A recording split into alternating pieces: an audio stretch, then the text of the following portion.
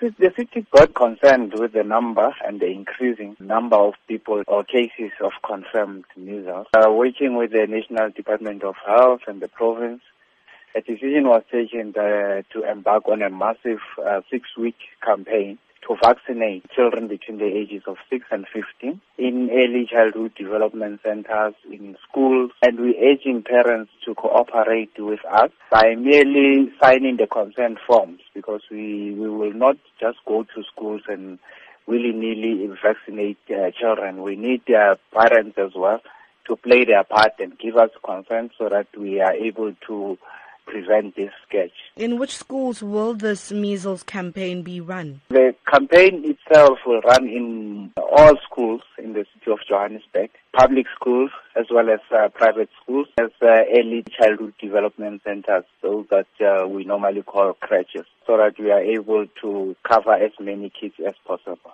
How are you encouraging parents to vaccinate their children? Through our social workers, we engage with communities, with parents, because in some cases where we found this to be happening, it's really in areas people would raise issues of religion as a stumbling block.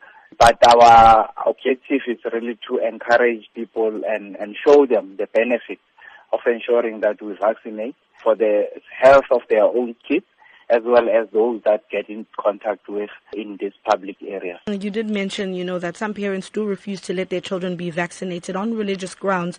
And what would you say to that parent to encourage that parent to get their child vaccinated? We know it's a struggle, but we will endeavor in our power to make sure that we show the benefits of a child that is vaccinated. But what tends to happen at times because of that, you find that because the child is not vaccinated, the child falls ill and the child loses a lot of time, cooling time, because they have to be off the school premises. But we encourage parents not to allow the situation to deteriorate to such an extent that the child falls sick and they can't be able to participate in the educational activities. And we want to urge those parents as well to be considerate to other kids because of the nature of this disease. The kids play together, kids always hug each other, play together, play around in confined spaces. And a case where a child is not vaccinated and might increase the risk for other kids as well.